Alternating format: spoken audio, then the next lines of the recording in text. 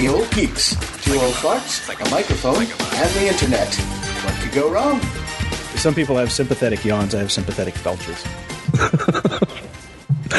It's an important part of my character. I just want you to know that. Going the sympathetic belches. I got you. We are rolling, by the way, so maybe I'll keep that bit in. Yeah, no, I think we have a new show title: Sympathetic Belches. Sympathetic belches. Well, let's go ahead and use that as the title because I'm starting to feel a bit weird about our kind of our gray. Our gray titles. Remember, it's Brown Hat SEO. Oh, Brown Hat SEO. Yes. Okay. So back to real titles now. And I would definitely want to start out a huge shout out to our boy David Teeter, who was in a hit and run accident in San Francisco last night. Yeah, didn't look good. No, and his girlfriend might have a broken leg. It's not good. They were on Polk Street in San Francisco and hit and run, just walking. Yeah. And because they're prolific walkers, so it's a real bummer. I'm going to send some flowers. Or actually, yeah.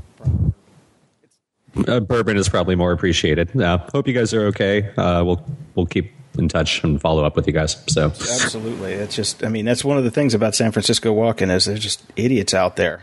Hey, I live in Venice. Yeah, you know it too. I know it too. So be careful when you're using your Moves apps out there, people. Or stop texting and driving, or don't have a Prius. I wonder what kind of car they got hit by. I need to talk to them for sure. So our thoughts are with you. So get well soon, goddammit. Definitely. So the oyster thing we talked about last time, I got in. I got my invite as well. I bought it. I did not. I'm using it. I am not. Yeah. It's interesting because they say they have over 100,000 titles, but I could only find like 500. Their interface is not good for discovery at this point. Well, the first thing is they make you pick 5 books before you can even get in. Yeah, I got that far in the sign-up process, and then I was like, I'm not really digging where they're going with this. And it was really hard because most of the books kind of sucked. Yeah, I saw a lot of things that I'd already read or things that I had absolutely no interest in reading whatsoever. Yeah, and there was actually a lot of what really surprised me is open copyright books, old stuff, very old. Yeah, it was super easy stuff for them to go out and grab just to build up their database when launching. So Project Gutenberg basically is what they did. Yeah, exactly. And if you don't know what Project Gutenberg is, look it up because there's tons and tons of free books that you should have read in junior high that you probably didn't. So the interface is just the reading interface is bothering me a bunch because it's one of those ones where you have to you scroll up, not sideways. Oh God! Like now I'm used to EPUB and Mobi and all that stuff with Kindle and the iBooks reader. Yeah, you swipe from right to left as if it were a book. Page. Yes. This is no. You got to scroll up, and since it is iPhone only at this point. It looks kind of okay on my iPad Mini if you 2x it and. The text still stays pretty nice, but that scrolling up thing is just obnoxious. But the nice thing is it does give you in the sidebar gives you a percentage of where you're at on the book, and in the chapters it tells you how many pages left you have till the end of the chapter.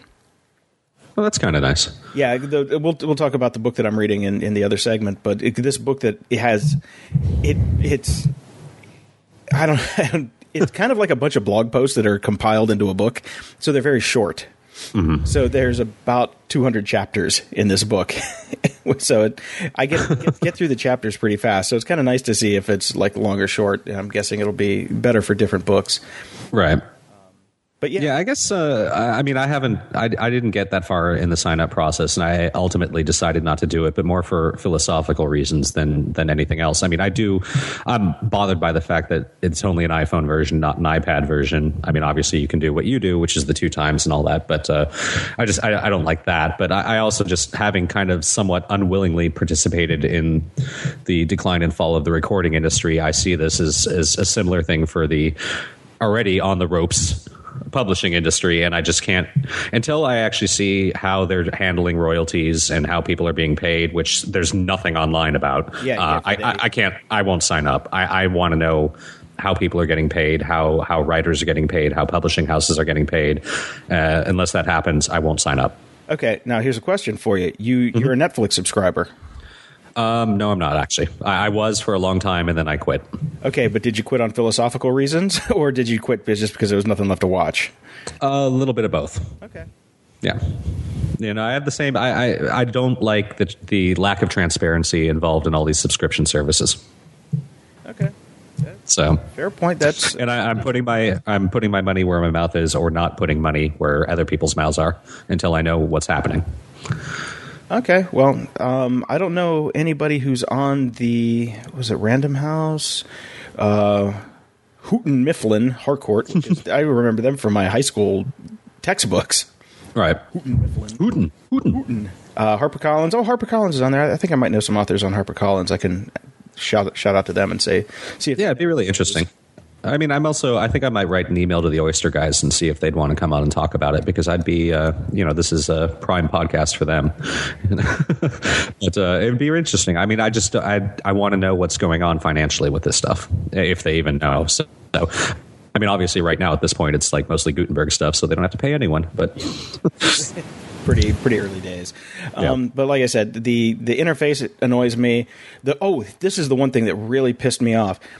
It's supposed to be very social, so people know what you're reading. You can get your friends and all that crap. All the built-in social bullshit that everybody's trying to bake in. But it's on by default. Everything is public. That's messed up. It should be off by default. Absolutely. Jesus, it drives me nuts when I found that out. Yeah, and I was reading what you wrote about, and it seems like it's quite a convoluted process to actually switch anything off. Yeah, you have to go in, and it's on a book-by-book basis. And I've already got the book in my library, so does it already, So if I get a bunch of books and I have them on the back burner, can people just go look and see what's in my bookshelf? And are the books there that I don't want people to know that I'm reading? I mean, granted, I'm not reading anything on there because there's nothing there to read yet. But, like one day, who knows? Maybe I'll read 50 Shades of Grey, but I wouldn't tell anybody about it, Yeah, exactly. It's kind of funny because we were bitching about how like the Kindle app didn't really have the social stuff kind of sorted out, and they're kind of working their way there, but these guys just went the exact opposite direction. Yeah, complete other end of the way spectrum. Too much. Yeah. And it's bullshit. It really is bullshit.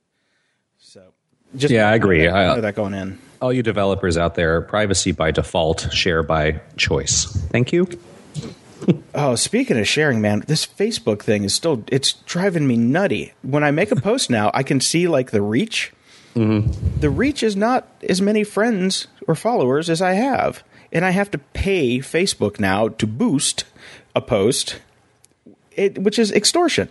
That's been going on for over a year now, Jason.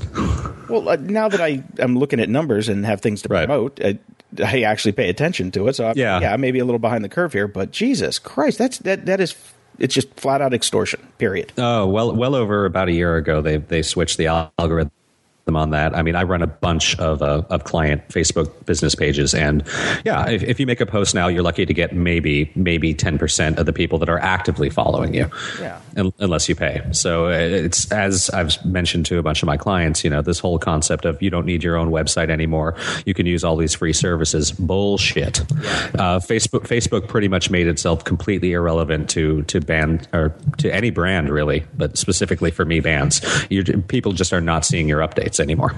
Yeah, I mean, on Twitter, everybody just ignores them. On here, and Twitter, it just gets lost in the feed too. It just goes by so fast, depending on how many people you follow. But yeah, on Facebook, no, you can scroll through your entire timeline and you'll not see a bunch of things that you liked. Yeah, I mean, it does come back to the news versus most recent debacle. Mm-hmm. Where they're picking and choosing for you. That goes back to like I think episode 1, Jesus, when I was talking about the algorithmically sorted stuff. But it's like, man, even if I go to most recent, I'm missing stuff because, Jesus, I missed the thing about Teeter. You had to tell me about it today because it didn't show up in my damn timeline. Yeah, it's not just... So I just had a massive system crash. I think my desktop just bit it. Sounds like... I think it might be the power supply. So... Ooh, I think maybe Mark Zuckerberg was listening to us bag on Facebook and he sent in his minions. Zuckerberg! Yeah, probably. I don't know. So it's dead. I'm just going to let it sit for a while because sometimes these things have a habit of like in 2 hours, if I plug it back in, it'll just boot up normally. Who knows? In the meantime, pro tip number 1, never keep important documents on your actual drives in your computers anymore. I have everything saved on an external drive that's connected, so I can actually still access absolutely everything I would need for work or personal items. Oh, good call. Do you back up the external drive? I do. I back up the external drive regularly. Usually I try to remember before I travel, or it's actually one of those dual drive things too. So like there's 2 drives in there and they supposedly mirror each other, so you always have a backup. Okay. So, well, sorry to hear about your PC. It's okay. It might be that push to get me over to the Mac, but I doubt it. Well, we can only hope. Only hope. So apologies if the audio quality on this flip-flops a little bit, because I fortunately saved the first portion of the show and his is melted. So all apologies there. We'll figure it out. So technology problems continue to plague the grumpy old geeks this week. No doubt about that. Oh, there was one other thing I wanted to mention. Oh, I got my iPhone. Woohoo! Oh, you stood in line like an idiot? No, I didn't stand in line like an idiot. I stood in line like a smart person. I got there. What did I get there? About half an hour before the store opened. So I got there at 7:30, which isn't very long. No. By the time I got into the store, it was 8:30. Okay, not bad, right? Walk out of there, 8:38, I think. So okay, not bad. But let's also mention where were you? In Bopunk, Pennsylvania.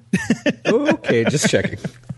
It might be a little bit of an important point there, because I the news reports for the lines in LA, New York, etc. were kind of frightening. Yeah, no, this was. I think that here's the great part about this one.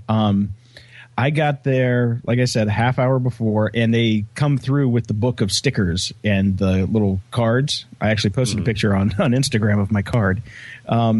They ask you what you want, and they flip through their book and they see if they have any more. And they put the sticker on it, and they hand you the card. And then when you go in, you just hand them the card, and Bob's your uncle. Good. Oh, yeah. I got the single last 32 gig, because I wouldn't go anywhere more than a 32 gig. I would have preferred a 64, but 64s were just gone like 10 seconds.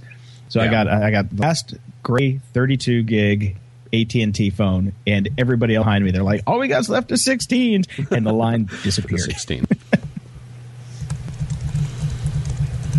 And the funny part the door was open for 3 minutes, and they walked out and said, we've got no white, we've got no champagne, we've just got gray.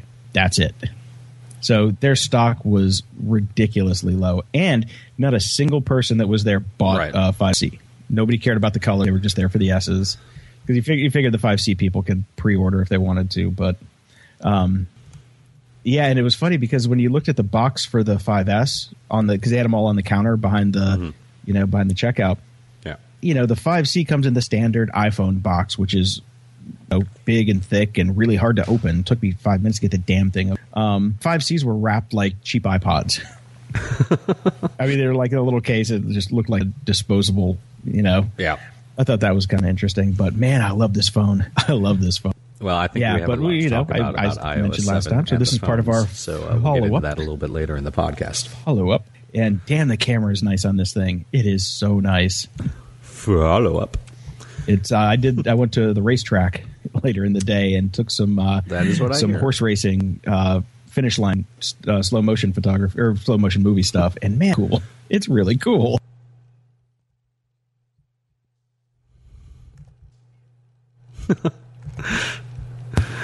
Excellent. Yep. I'm still happy with my 5, so no need for me to update. I'm coming from a 4S. That's true. So this is space age for me, and I think I'm going to stay on the S schedule, because I don't have any of the problems with the first gen phone. Everything's sorted out by the second, and everybody that has the first gen, like the 4s or the 5s, are all like, "Damn, I can't upgrade." I'm like, "Yeah, buddy." So I think I'm going to stay on that. That's probably smart, but I'm a little screwed for that unless I wait super long for the 6S. Or pay a bunch of money, but not too into that. I was wondering, they have those family plans, so I'm thinking maybe I'll just always have 2 phones going forward and then just rotate. Yeah, you could do that. Yeah, because you can still get the subsidized price for the second phone in the family. I think that might work out. I do think that might work out. And contrary to popular belief and all the crap people were saying on the internets, I have unlimited data on my 5S. I got grandfathered in with my unlimited data plan for $30 a month. Verizon did not let us do that. So, good. Yep. And I mean, granted, if I get tethering, then I'm screwed. Then it jumps down to 2 gig. But forget that. I'm just going to keep it like this because the LTE is so damn fast. I just do everything on the phone. But man, I was amazed that I still got hold on to that unlimited. as long as you can. That's pretty amazing. Well, considering I got it with my iPhone 1, I've been keeping on with it for quite some time. Cool, man. Well, I'm sorry about your computer. We'll see what happens with that later. I'm sure there'll be a follow-up next week. Well, hopefully there will be a follow-up from your shiny Mac that you have decided to always use from now going forward.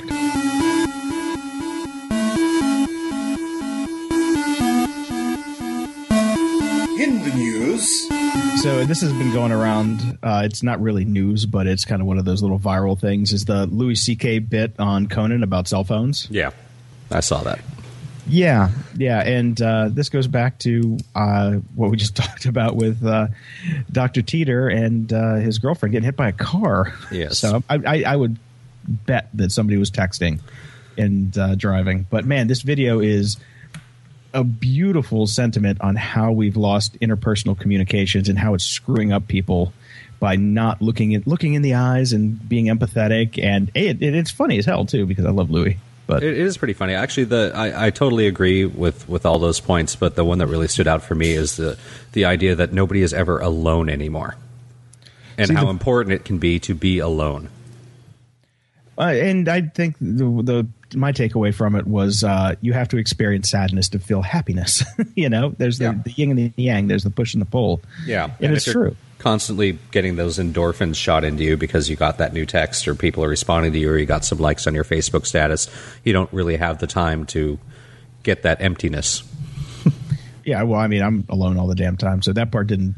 I got no problem with that. Well, no. I mean, I think his point being there's being alone, and then there's even just the you're getting a text message or you're connected on social networks, which isn't real interpersonal communications, but it's not alone. You're not just completely cut off and there's no input and it's just you sitting with your feelings and your sadness. Well, I've spent the last 3.5 days sitting alone with my sadness because we had no internet or television. So you should be well-rounded and be able to enjoy true happiness right now, Jason. I am so happy. I'm like glowing. I'm like the Buddha right now. Well, let me tell you who isn't experiencing happiness. BlackBerry. Nice segue. I thought that was pretty good. BlackBerry is finally officially dead. They're cutting 40% of their workforce. They've also, I just saw a news article right before we started to record that apparently for whatever reason they were planning on pushing out their BBM on iOS, and that's been pushed back now, and it's not going to happen. Not that anybody gave a shit anyways. They're done. They're dead. They're over. It kind of sucks because certainly they were a big deal for Canada. The entire city of Waterloo is basically employed by them, so that's a lot of people in the unemployment lines. That sucks. Yeah, so it's a bit of a drag, but I mean, BlackBerry really has nobody to blame but themselves. Yeah, I mean, I was a huge fan. I was a huge fan of BlackBerry a long time ago before I got my iPhone and realized that this is what a phone should actually be. So, yeah, I had one BlackBerry and I really liked it. Back in the days of the physical keyboard, it was decent. I wasn't over the moon about it.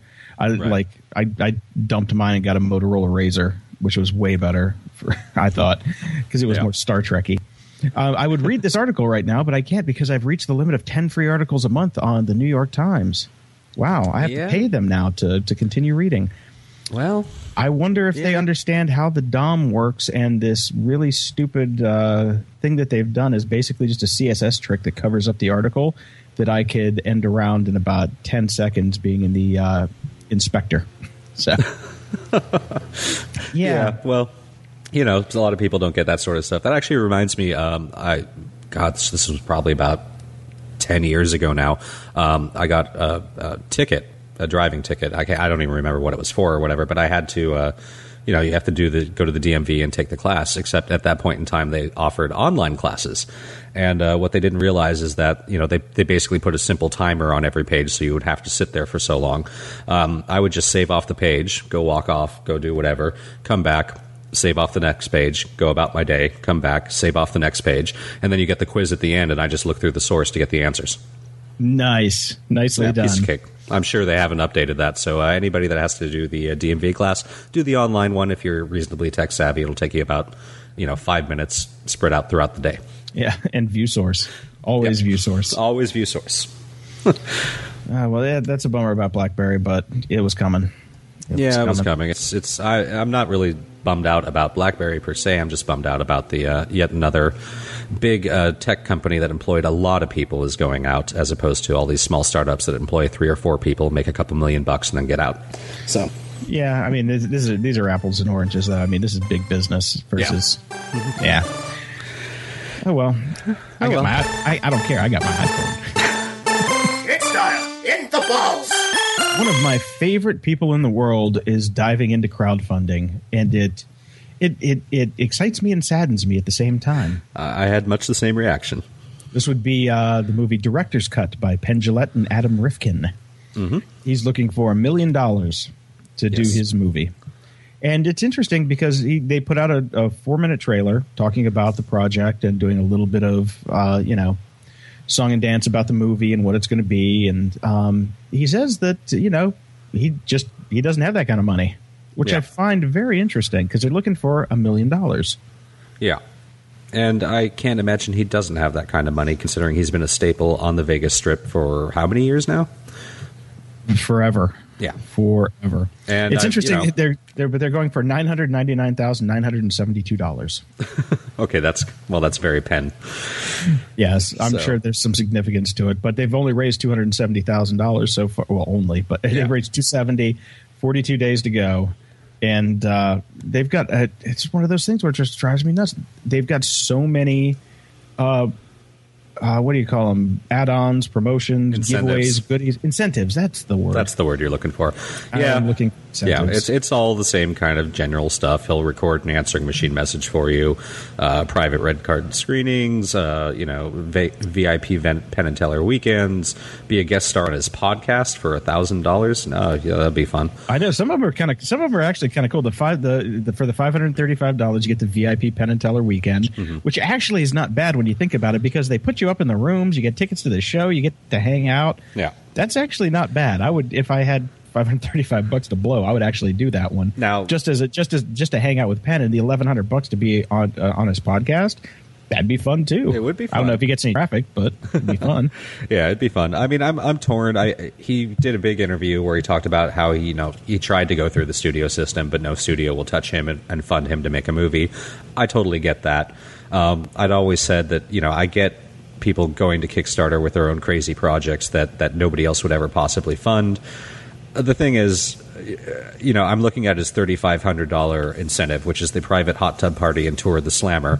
That Slammer, that house that he built, which is so over the top and crazy, that thing costs well over a couple $1 million.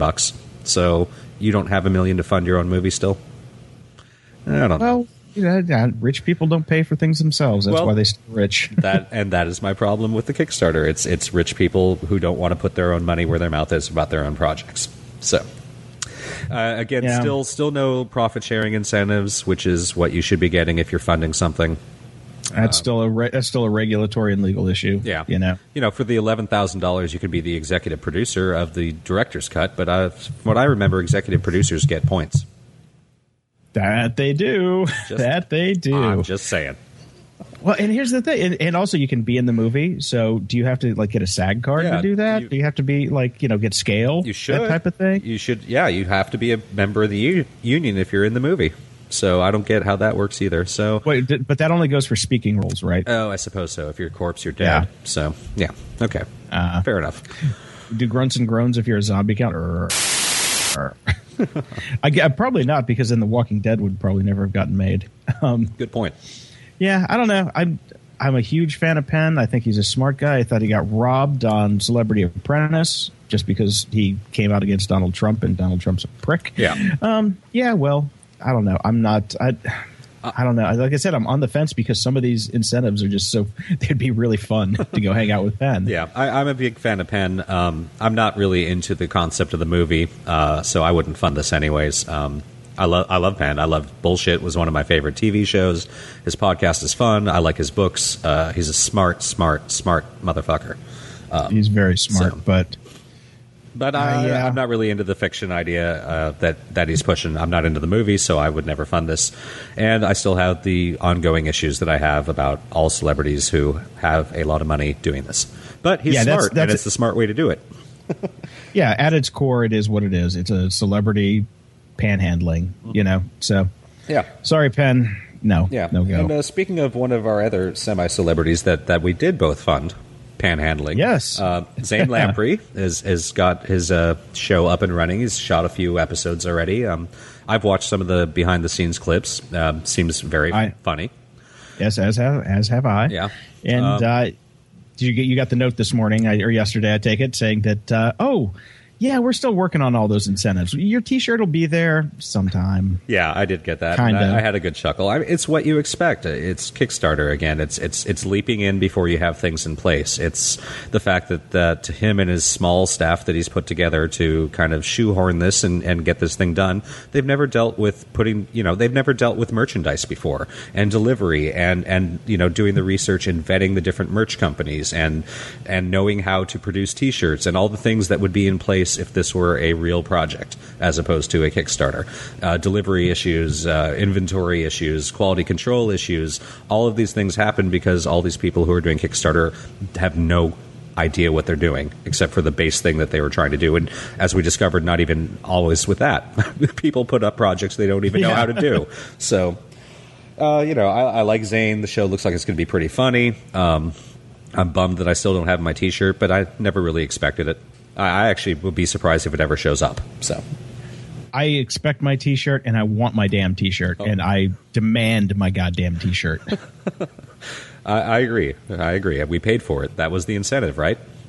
Yeah, and to Zane's defense, I have bought merch from him before from the old Three Sheets store. I had my Pleplius hoodie for many, many years. I finally threw it away because it was getting embarrassing. But they had shipping issues because they were very particular about quality. So this, at least, the fact that they've gone back and are dealing with quality issues makes me happy. But it's still stupid. They should have known this shit from making T-shirts before. Come on, guys. Yeah, I agree. And I had the Pleplius shirt too, and it was very high quality. The hat, not so much. That was a piece of crap. So I had the hoodie. Nice. I loved my hoodie. So that's it. I got no more craziness on Kickstarter this week. Just nothing crazy fun. Just more iPhone cases. Yes. Lots of iPhone cases. Lots of iPhone cases out there. That's true.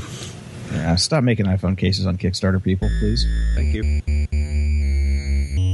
Yo, seriously? Are you shitting me?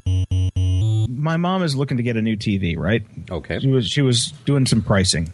Mm-hmm. And she goes to the Amazon, and then she goes to the big box stores like, Walmart and Costco and whoever else is at Best Buy, whatever, just to get pricing. Yeah. Took her 25 minutes to get one price from one store. Everybody wants you to log in and put it in your cart, and you have to get to the last stage of checkout before they tell you how much it is. This is some of the most unfriendly and combative user experience stuff I've ever seen. I've never experienced it because I don't buy TVs online. But now that I get to be a fly on the wall while she was doing this process. Yeah. And I was flabbergasted. I'm like, how nobody's going to sell a TV online with this kind of, just bullshit UX. Well, there's a method for their madness, or certainly a reason, especially for the more high ticket items. I mean, these are big markup items for them. They're making a lot of money off them. And we talked about this a little bit with Amazon and Oyster a couple of weeks back, I think. Amazon has the best bot in the world that just goes out and grabs prices so that they are always slightly undercutting the best price out there. And that's why these sites are doing this sort of stuff. They're obfuscating. Obfuscating? Yeah, that. The prices as much as possible so that bots can't go out there, and the competitor's site doesn't beat you by $1.50.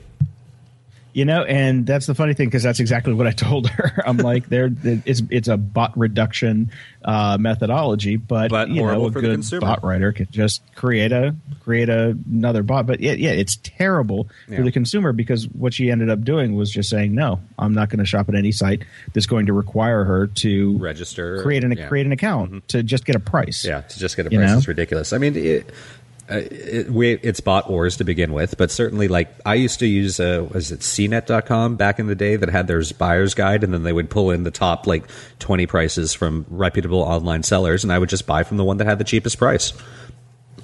Yeah, it was CNET. So you're thinking of, and I would never go for exactly the cheapest price. I would go for a mix of cheapest price and highest rating, like find a middle sweet spot. Yeah, I agree. And you read the reviews on shipping and how long it takes them to get stuff to you, and whether it shows up broken or not.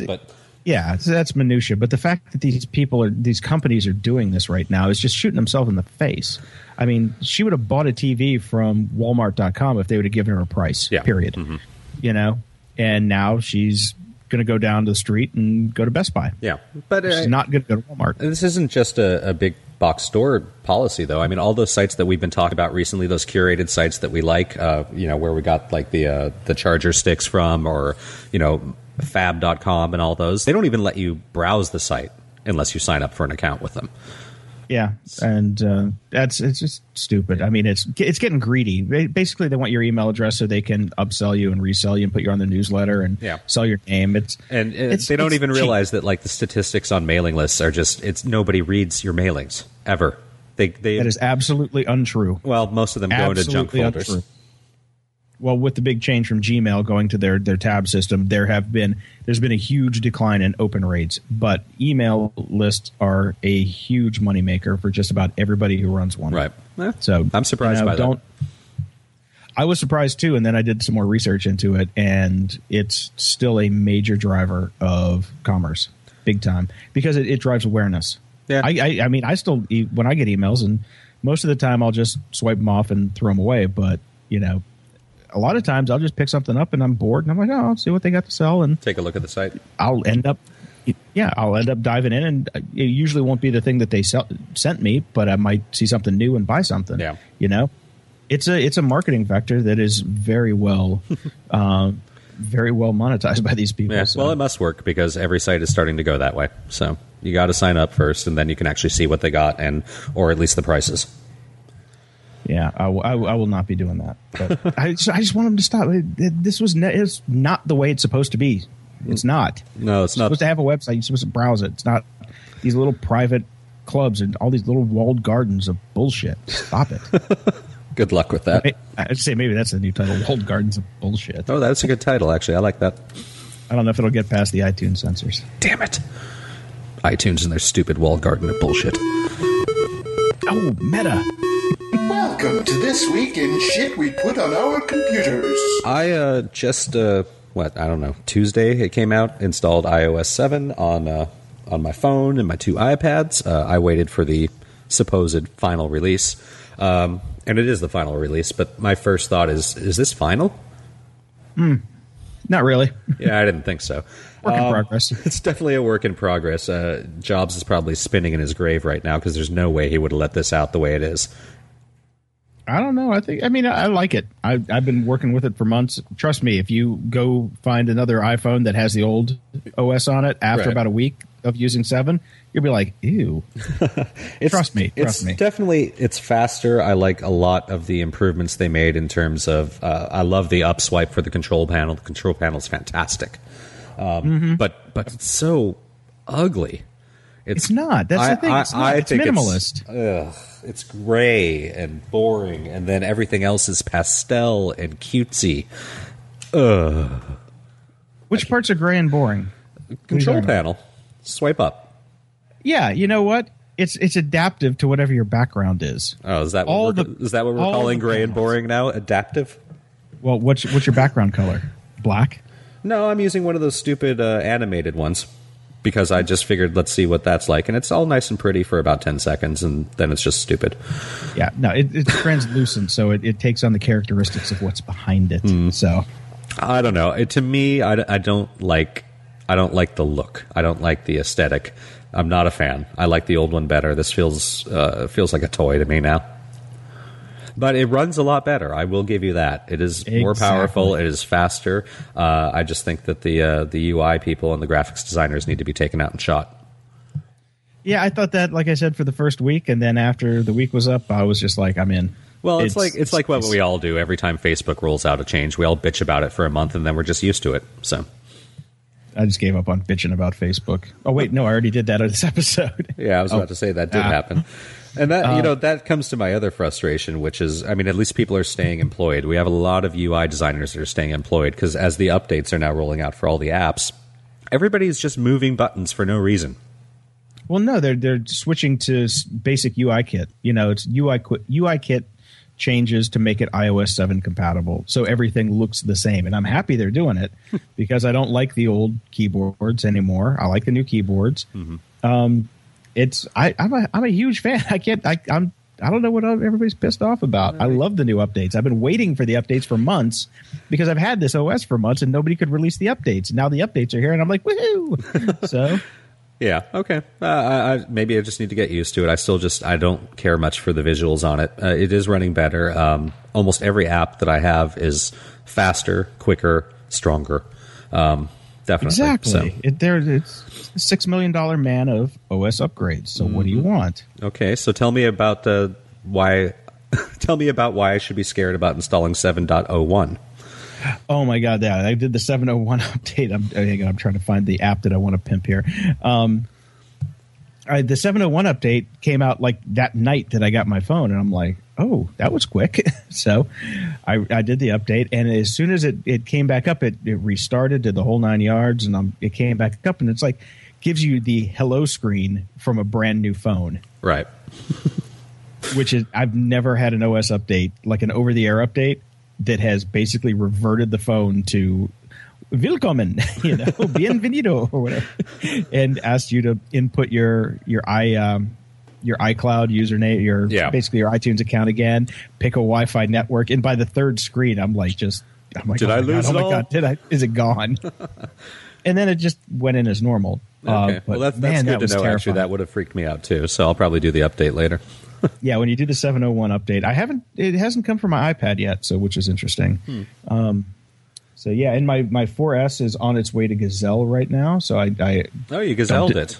I gazelled it. I gazelled that in an old. I had a really nice iPod Touch that was one gen out of the loop for the iOS 7 update. Mm-hmm. So if it can't run iOS 7, it's not worth anything to me anymore because that was a test device. Oh, I've still got one of those sitting around. I should probably put that in. Although I checked when I was getting rid of a previous phone, I checked Gazelle and then I checked Amazon's buyback program.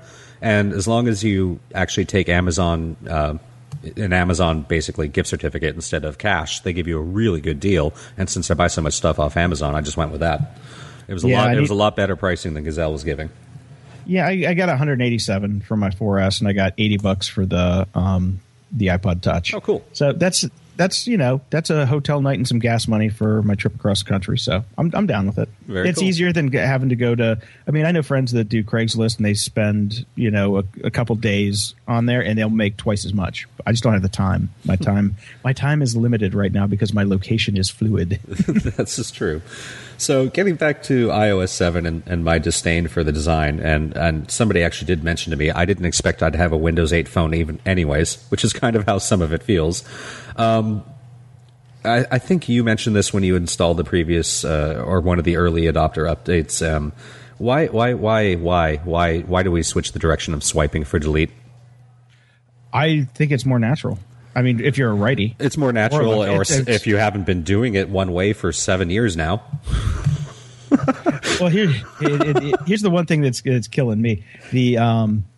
I have the fingerprint updater thing now. The fingerprint scanner. Yeah.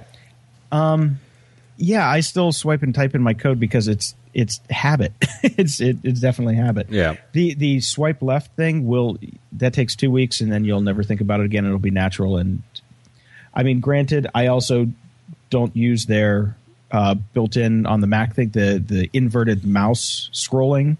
Oh yeah. I flip it back to the old school way because that's the way scrolling should work. So I see where people will get a little hung up on these changes. But ever since then, it's just become natural. You'll get used to it. Thankfully, our brains still adapt because we're not completely old yet. But it's just the minor, small annoyances that I've just been going crazy about. And I actually do have one other question, since I've kind of felt like this was feeling almost Windows 8 anyways, and I was thinking about other kind of mobile operating systems and tablets and whatnot, and kind of just how we use tablets. Is there any other reason other than Apple wants us to buy 3 or 4 iPads for a household that there aren't separate user accounts for iPads? This has been going on since day one with the iPad, and everybody's complained about it. Everybody wants it. It makes sense. That's just the nature of how a tablet is used. It's passed around. People, I certainly in my household, it gets passed around, and to not have that option, especially at this point when they spent obviously so much time on this iOS upgrade, is there's no other reason other than please buy 5 of our iPads. I think it comes down to RAM. I really do. Really? I think it comes down to having enough memory to run multiple instances with apps running in one account versus another account. I'm sure they could do something with paging and be very clever about it. But like the first iPad came out, it had almost no RAM in the damn thing, and they're getting better now. But I mean, I think it's the limitations of the device that dictate that. I mean, everybody wants a damn user account because I want to hand my iPad to other people, but I want them to be able to just with one click go into check my email, or see my bookmarks or whatever. Yeah, exactly. It's privacy. Yep. Basic human privacy. That doesn't exist anymore. We know that. No. So I do have one app that I wanted to talk about last week, which is, I've been doing this crazy test with all of the iPad writing apps because I'm trying to get back into writing, and I've always thought the iPad was going to be the thing for me to write more. And it just hasn't been because I haven't found any apps that I really love to write in. The ones that I have on here now, I've got this new one called Editorial. I've got IA Writer, which is an old one. Om Writer, which is very zen with the worst keyboard in the world. Drafts, which is not so much writing, but just doing quick text snippets. Byword, which is an old staple, and Terminology. Terminology turns out is my favorite. Okay. They've got the best adapted keyboard. That's the thing. All of these players always have like updates to the keyboard to make it more useful, which is great because these are things that should be built into the actual Apple keyboard, like being able to move your cursor with just a tap, like end of word, move character by character, that kind of thing, instead of having to press, get that stupid magnifying glass. It's like the worst UX on that thing. So Terminology has the best one because it's basically made for writers. It's the same guys that do drafts too. So it's 2 text editors, but different use cases. But for writing long form, I like Terminology. Does it saved to Dropbox. All of them saved to Dropbox have hooks. Editorial is a crazy one because it's got all these workflows. You can basically write Python scripts in the app. It's got a Python interpreter. That's nice. I don't write Python, so I couldn't really care less. And all of them, I don't know what this thing is with Markdown. Markdown is that meta language that John Gruber wrote way back in the day to make it easier to write like basic HTML stuff. It's like meta markup. Yeah. And everybody, all of these text editors are just, they got a hard on for Markdown. I couldn't give a shit about Markdown. I know how to write HTML. I use it the way I need it to work. Yeah. And I just see Markdown as just being lazy. Honestly, I do. HTML, CSS, that's the lingua franca, so that's what I use. Exactly. I would like for every text app out there to have a pretend Markdown doesn't exist button and take away all of the crap, all of the glitz, the glamour of whatever real estate that they've wasted on my screen for Markdown that I'm never going to use. I just want a button to say, go the fuck away. That's away. It. Yes. So that said, I like Terminology. It is definitely my favorite writing app. It's nice and clean. They've updated now, so I think they've updated. I'm pretty sure everybody else is updated. Oh, yeah, that was the thing. OhmWriter doesn't let you split the keyboard. Okay. Okay, if you're going to make your own... Oh, it's not terminology. It's phraseology. Phraseology. I am an idiot. Terminology is a... it's a sister app. It's basically a really nice dictionary. That's all. I'm sorry. My bad. These guys even have the markdown side. But no, they haven't updated yet. But they will.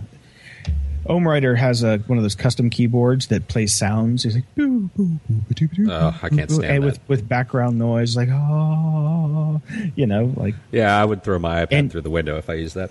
Yeah, it's like Enya on Valium. But they won't let you split.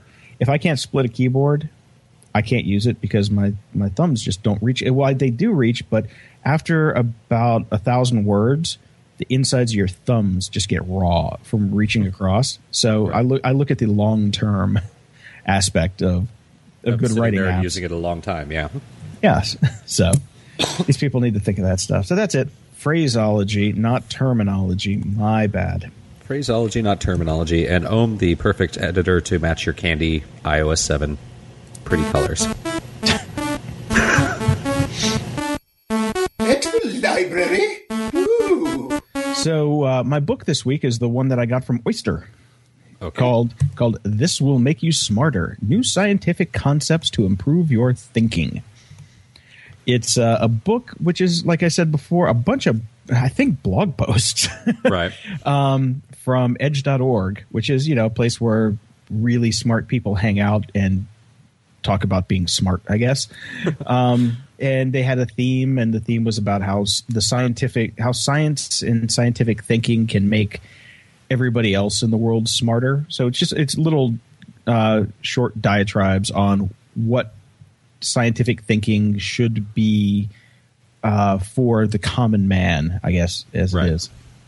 I'm about 15% into it, and I'm smarter. It delivers. It really? Completely delivers. It's very well written. These little posts are very well written by, you got Richard Dawkins. Mm-hmm.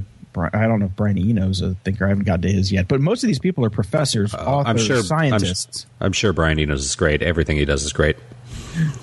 Yeah, suck that Brian Eno cock. Go for it.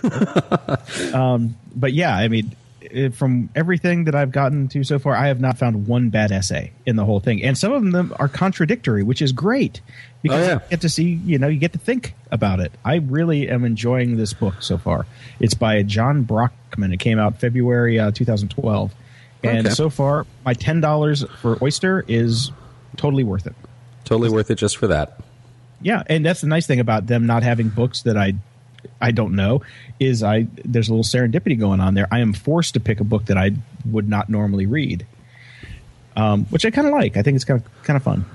So yeah, I guess there's that going for it. I'm definitely going to read this book. I didn't know this was out there. I didn't even know what Edge.org was until I saw this. So very cool stuff. Very interesting, and I like things that force me to think. So that's good. Yeah, this is definitely a double thumbs up. If I had 3, it would be 3, but I've only got 2. Okay.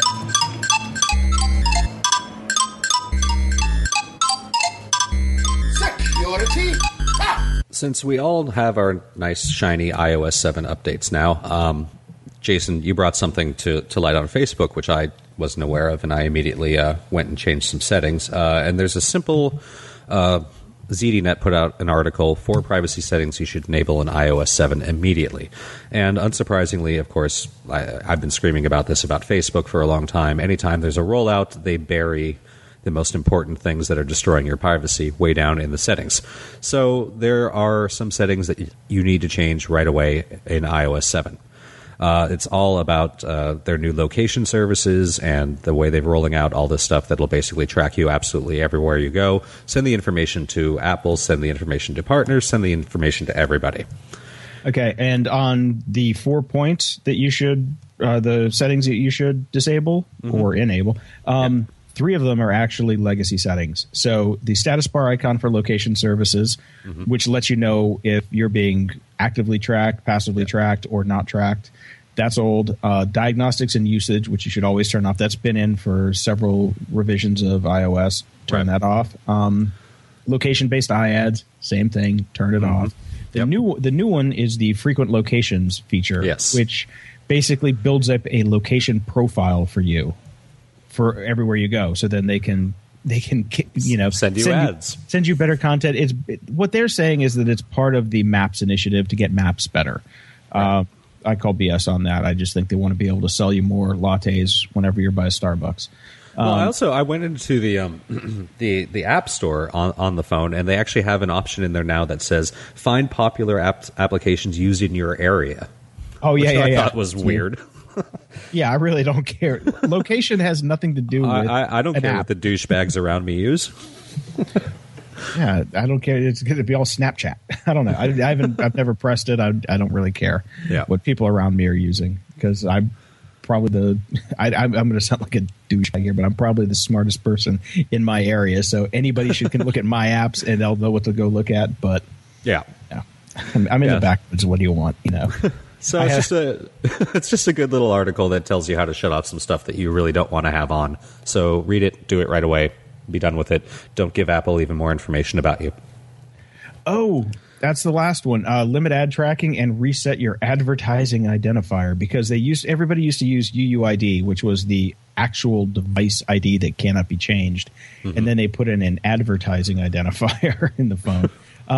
You can reset that so old tracking sites will not track you anymore, and just turn on limit ad tracking. All this stuff, we'll link it in the show notes, so check it out. Yep. Go do it.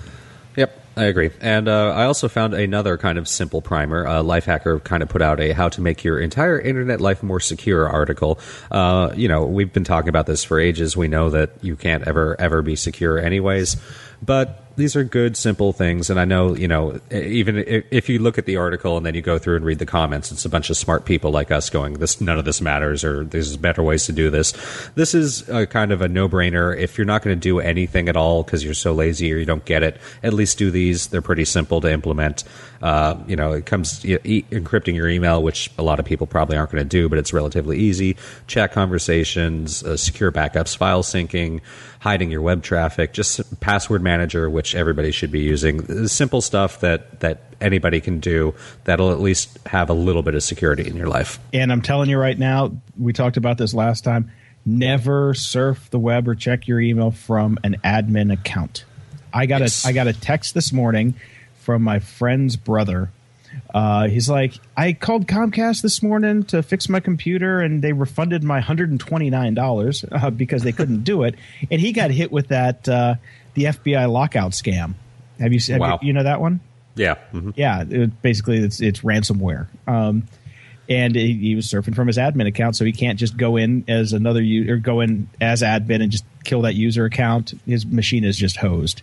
There are ways to fix it depending on the variant of malware, but he's right now he's sitting there tearing his hair out trying to find a hacker up in Chico, California. Good luck there. Yeah. Who can fix his computer? I'm like, dude, hope you had a backup. Yep, pretty much. So, it's just some simple steps. Everybody should read it. Even if you don't know what you're doing, just give it a read. Implement something, anything. At least make an effort, people. Do something. Yeah. And if you really want to get into the deep dive and the bare bones stuff, check out Bruce Schneier's Cryptogram newsletter. It is hands down the place to go for all of the really nerdy stuff. That's where I get it.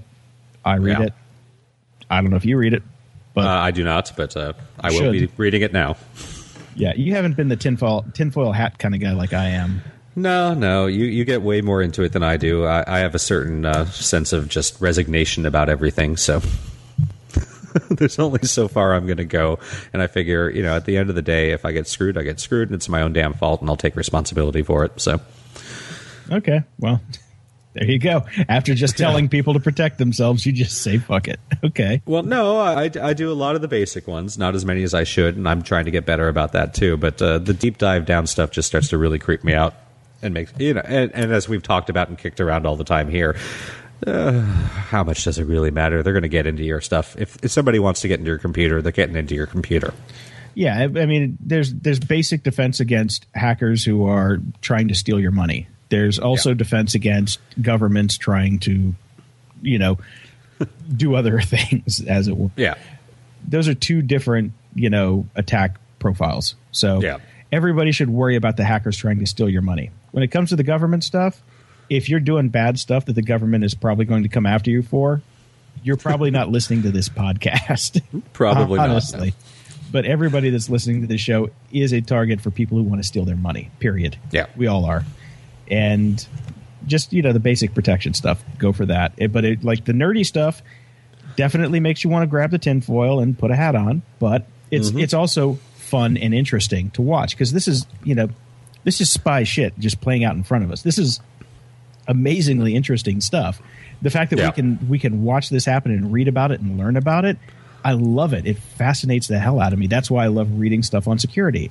Because it's like chess. It's like watching these people play chess, but with national security at stake. That part's, pretty much. So it's John Grisham couldn't write half this shit. Although I don't like John Grisham novels because I don't think he's very good. That's an aside. But yeah, check out Bruce Schneier stuff if you're even remotely interested in it because it's really fun and he makes it accessible. He writes well. He does he does do some nerdy stuff, but he's a very accessible writer for basically everybody, I think. Yeah, I agree. Mm-hmm. Cool. You got one more? Oh, that one's mine. I thought that was yours. Well, if nobody wants, we must have been hacked. We must have been hacked. Yeah, we'll skip that one. Okay, it wasn't that interesting anyway, people. No, it really wasn't. Moving on.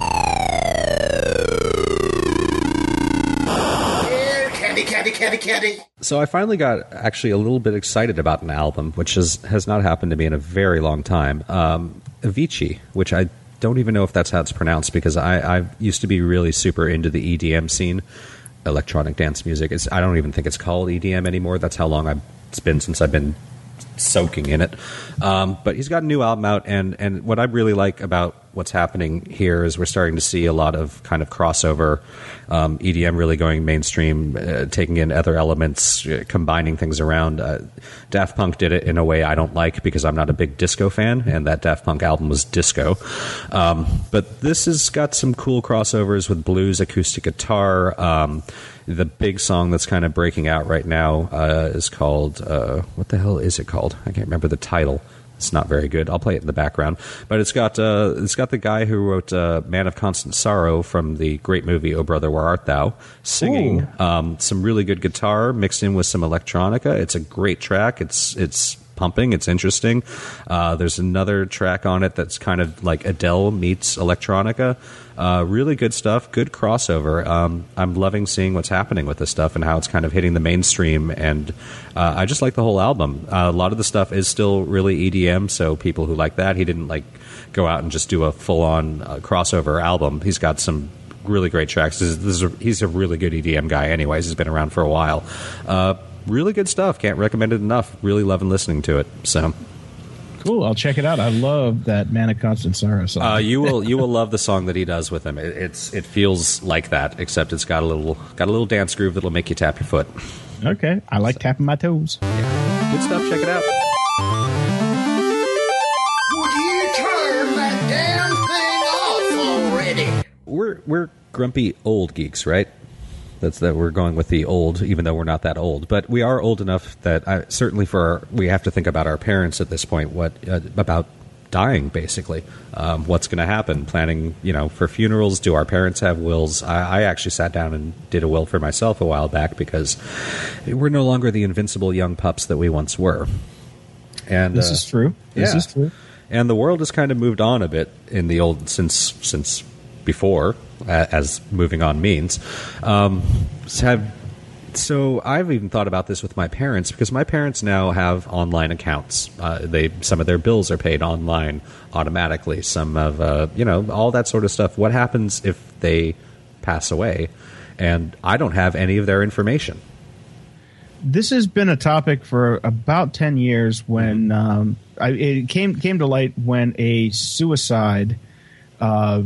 Basically, a suicide I forget where it was, but his parents could not get into his accounts to read his email to basically backtrace what made him kill himself, and it got into this whole legal argument with Yahoo. Yeah. And Yahoo would not release it, and this is, and ever since then it's been kind of a side topic in the digital realm, but it has never really come that much to the forefront. It like I said, it pops its head up every now and again, but it is definitely an issue. Yeah. What happens with your stuff when you're gone? Yeah. You know? And so I ran across a little article, and it's kind of just, it's your standard kind of list of here's some things that you should keep in mind. And it's pretty good, and everybody should keep this in mind. And I actually do need to sit down with my parents and kind of go over. You don't want to write down your passwords, obviously, because that's stupid. But we need some sort of way where I'm aware of how to get into my parents' accounts, what accounts they even have, how to shut them down, how to access things that need to be handled, how to remove billing, all these sorts of things that we all do online now that, basically one or two people may have access to the information or even know that it exists. Yeah, and this was actually something that I came up with a long time ago. I can't remember if we talked about this on the show. It's called Death Vault. Yes. And I mean, granted, not the happiest name. Hey, but I was flying a lot, and I'm terribly nervous about flying. So I in my head, I'm going to die every time I step foot on a plane. Mm-hmm. So, and I ran a couple hundred servers for many clients at that point, and I'm like, I'm the only one that has root. What if I burn up in a fiery ball? That's going to be a giant inconvenience for these guys. I should come up with something to fix that. Look at you thinking of others. And I came up with Death Vault, was it's a dead man switch basically, where you have a timed check-in, a heartbeat, as it were. And I pitched it. I was out drunk one night, and I pitched it to my buddy Kevin Rose, and he was like, "Oh, that's stupid. Don't do it." And in my head, I'm like, oh, okay, I didn't. Forget it. Yeah. And I still have the domain. I actually commissioned a logo, and I still want to do it. But somebody stole the idea from me that was literally sitting at the bar behind us and told me, listen to me pitch him. They went out and built it, and they didn't make $1 gazillion. So I'm like, okay, well, then this idea is not going to fly. So I'm done. They did all my testing for me. Right. But we need this. I actually think that this should be something that is built into any social system, where if you don't check in for a certain amount of time, or if there needs to be a third-party key, something that's very secure, where it's not about like anybody can just come in and check my stuff. It's like if I'm no longer available type of it gets really gray. It gets into gray area. I talked to Cory Doctorow about this in email when I was first doing the Death Vault stuff, and we went back and forth with how can you make it secure that it can't be hacked, but it also can't be subpoenaable. Like if I have your credentials for if something happens, like the porn buddy type of system. Like Yes. If you die, I go to your house and I throw away your porn. Yes. That kind of aspect of it, and because you don't want it to be subpoenaable. If if a law enforcement agency knows that I have your key, then they can subpoena me directly to give them your key. Well, it almost needs to be a new legal precedent and like part of an official legal document, a legal will, as it were. You pick a person and they get access to all this stuff, which can't be touched in any other event except for death. Well, there's also there's also possible multi-party keys. So it takes two people or three people to combine a key to gain access to the knowledge base type of thing or whatever, to get your one password file, as it were. Pretty much, yeah. Mm-hmm. That kind of thing. So they can subpoena one person, but it's like a blind system where nobody knows who the other people are that have the keys, and then they get combined at the end. There's all sorts of fun stuff that you can think about this type There's of thing. definitely a real market for a solution like this that's relatively easy to use, because we're going to see this more and more. It's just starting to be headlines now, but we're having generations of people right now that are using digital technologies, even though they're 80, 90, and they aren't going to be around forever. And all this stuff is just kind of gets lost. And obviously, for obvious reasons, third-party companies can't give out information except to the person. Yeah, and once you're dead, you're dead. You can't sign off on it. Exactly.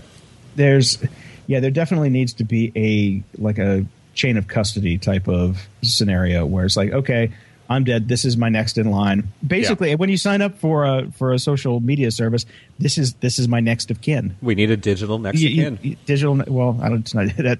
It's not digital. It's meet next of kin. Who's my meet? Who's actually out here in the real world? Yeah.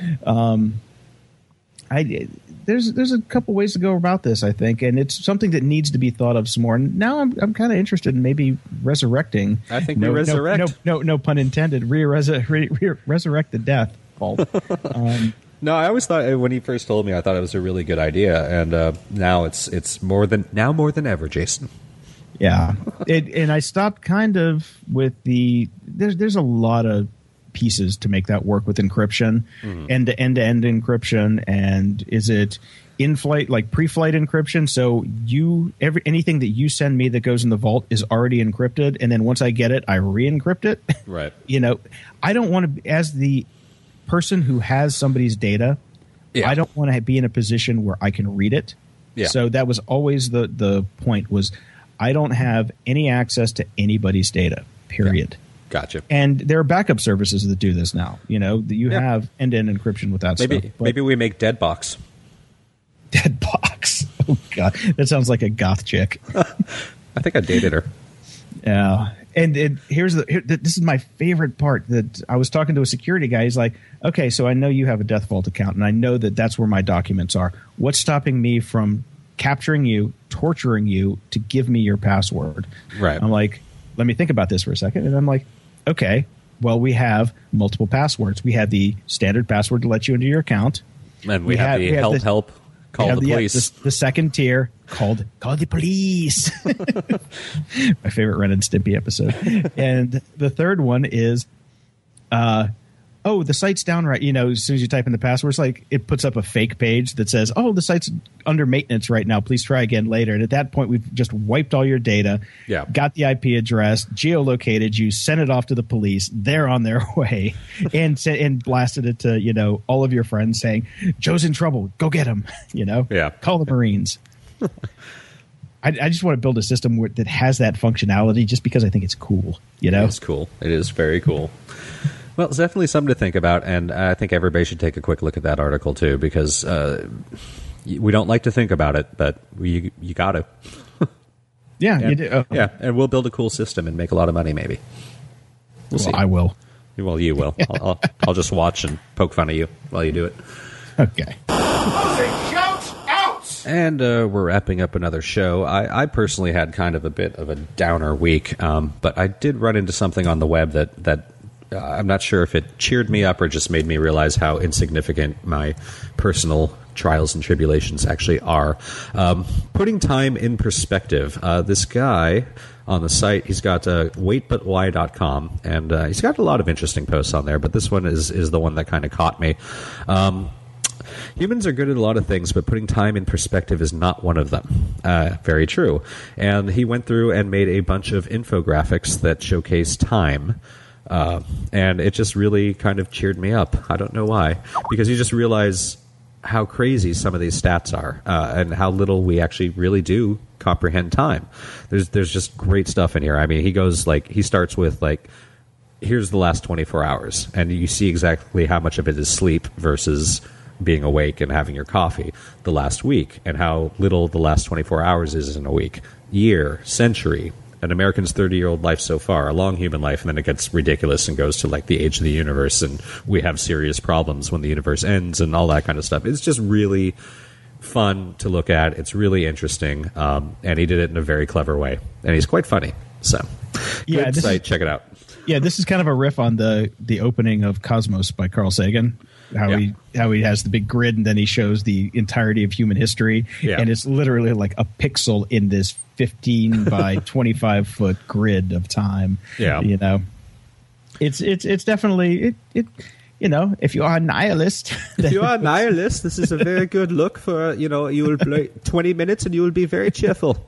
I loved it. It just caught my fancy. So did you read the comments? Because there are people in there that are literally like, this. Exactly. This is my only nightmare. This is why I can't sleep at night.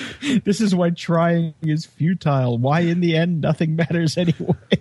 Yeah. The only consolation is being able to see at least a sliver of the universe, even though as soon as I die, that won't matter, and nobody and nothing will be changed by that fact. It's like, oh my God. No, it's people took this a little way too seriously. I loved it for the little things, like I was looking at he did a chart about the European colonization of the Americas, and you think about that stuff, you kind of have a rough idea of time frames, 1776 and all that sort of stuff. But the most interesting, I'm just going to read his exact comment. He put a little box there and he said, the most interesting takeaway here is that a lot of time passed between the first British settlers arriving in Jamestown and the end of the American Revolution, 169 years to be exact. That means that the beginning of the British colonies seemed as ancient to the forefathers as 1844 seems to us today. That's just crazy. You would never think of that. Okay, I didn't hear a word you just said, because this is the guy that wrote the Why Generation Y Yuppies Are Unhappy post that has been making a shitstorm around the. And I completely forgot to put this in the notes today to talk about it, because this is it's a preposterous post. So now I'm bummed because this guy made such a great post and then he made such a stupid post. Can't all be winners. Oh, they can't all be winners. We had our Ladyboy episode. What are you going to do? Oh man, who loves the Ladyboys? Oh yeah, okay. So no, I saw I saw the Y episode too. That just seems like that annoyed me, but whatever. Okay, the putting time in perspective, very good. Yeah, putting time in perspective is good. Here's the upside: the Y Generation Y Yuppie Gypsies is what they call them, and it's that weird, Generation Y is that weird gap type of generation, because I think we're both Gen Xers, aren't we? Yeah, Isn't that what that's what we fall under. Yeah, we like Winona Ryder. Oh God, I love Winona Ryder. See, that's how you define a Gen Xer. So the upside of him writing this article is the rebuttal that I posted on Facebook the other day. The link to the rebuttal. Mm-hmm. I'm going to put this in the show notes. Even if you don't read the original article, the rebuttal is worth reading just because this guy is so funny and vitriolic. I'm sorry, I'm unprepared for this. This totally shook me. I did not know this was coming. Okay. Check the show notes. This is a reason, people, this week to check the show notes. grumpyoldgeeks.com/26. All right. That's what it was. Wunderlist. Okay. Sorry, I'm so spacey. I'm so tired. I can't even say it. So when iOS 7 came out and everybody updated their apps, OmniFocus updated their app, and they want to charge you another $20. God damn it! I flipped my shit. I completely flipped my shit, and I'm like, my buddy Bobby Boucher, old coworker, a long time ago turned me on to Wunderlist. Okay. Which is a free task manager. They have a pro version, and they do have pricing, so they can make money. But the free version is great. And it is on iOS. It is on the Mac store. You can even get it for that shitty little Google phone that some people have. And it does exactly what all of the other paid apps that I pimped last week do. And it does it in a very pretty way. So I have dropped things. I have dropped OmniFocus because they're greedy. Okay. Greedy bastards. You take $100 and some of my dollars, I want updates. I'm sorry, I'm not going to spend $20 again for your iPhone app, which is just not at that kind of pricing. That's ridiculous. No. I don't mind giving you 99 cents if I paid $3.99, but no. Yeah, I pay $140. I want updates for life. That's it. Unless it's Photoshop. This is a to-do list app. This is a to-do list app. Okay, I just want to put things in perspective here. This is not Photoshop. This does not have, I cannot create a Weekly World News Batboy cover in my OmniFocus. In Photoshop, I can put my dog's head on my girlfriend's body and make something. This is a list of text. This is a sorted list of text. Wow, I'm really concerned about how you spend your Saturday nights right now. Yeah, well, I told you I got to get out of here. Okay. Well, that's good. I'm going to check that out. So, and check out the show notes because we got some rebuttals in there and some really good articles this week. So, All right, man. Speaking of to do, I've got to go see about fixing my computer now, so that'll be fun. Oh man, I'm so sorry. That's all right. It happens to all of us. It's So, my turn now. And follow up from the opening notes. I just got a text from Dr. Teeter, and they're banged up. His head and shoulder were hit really hard.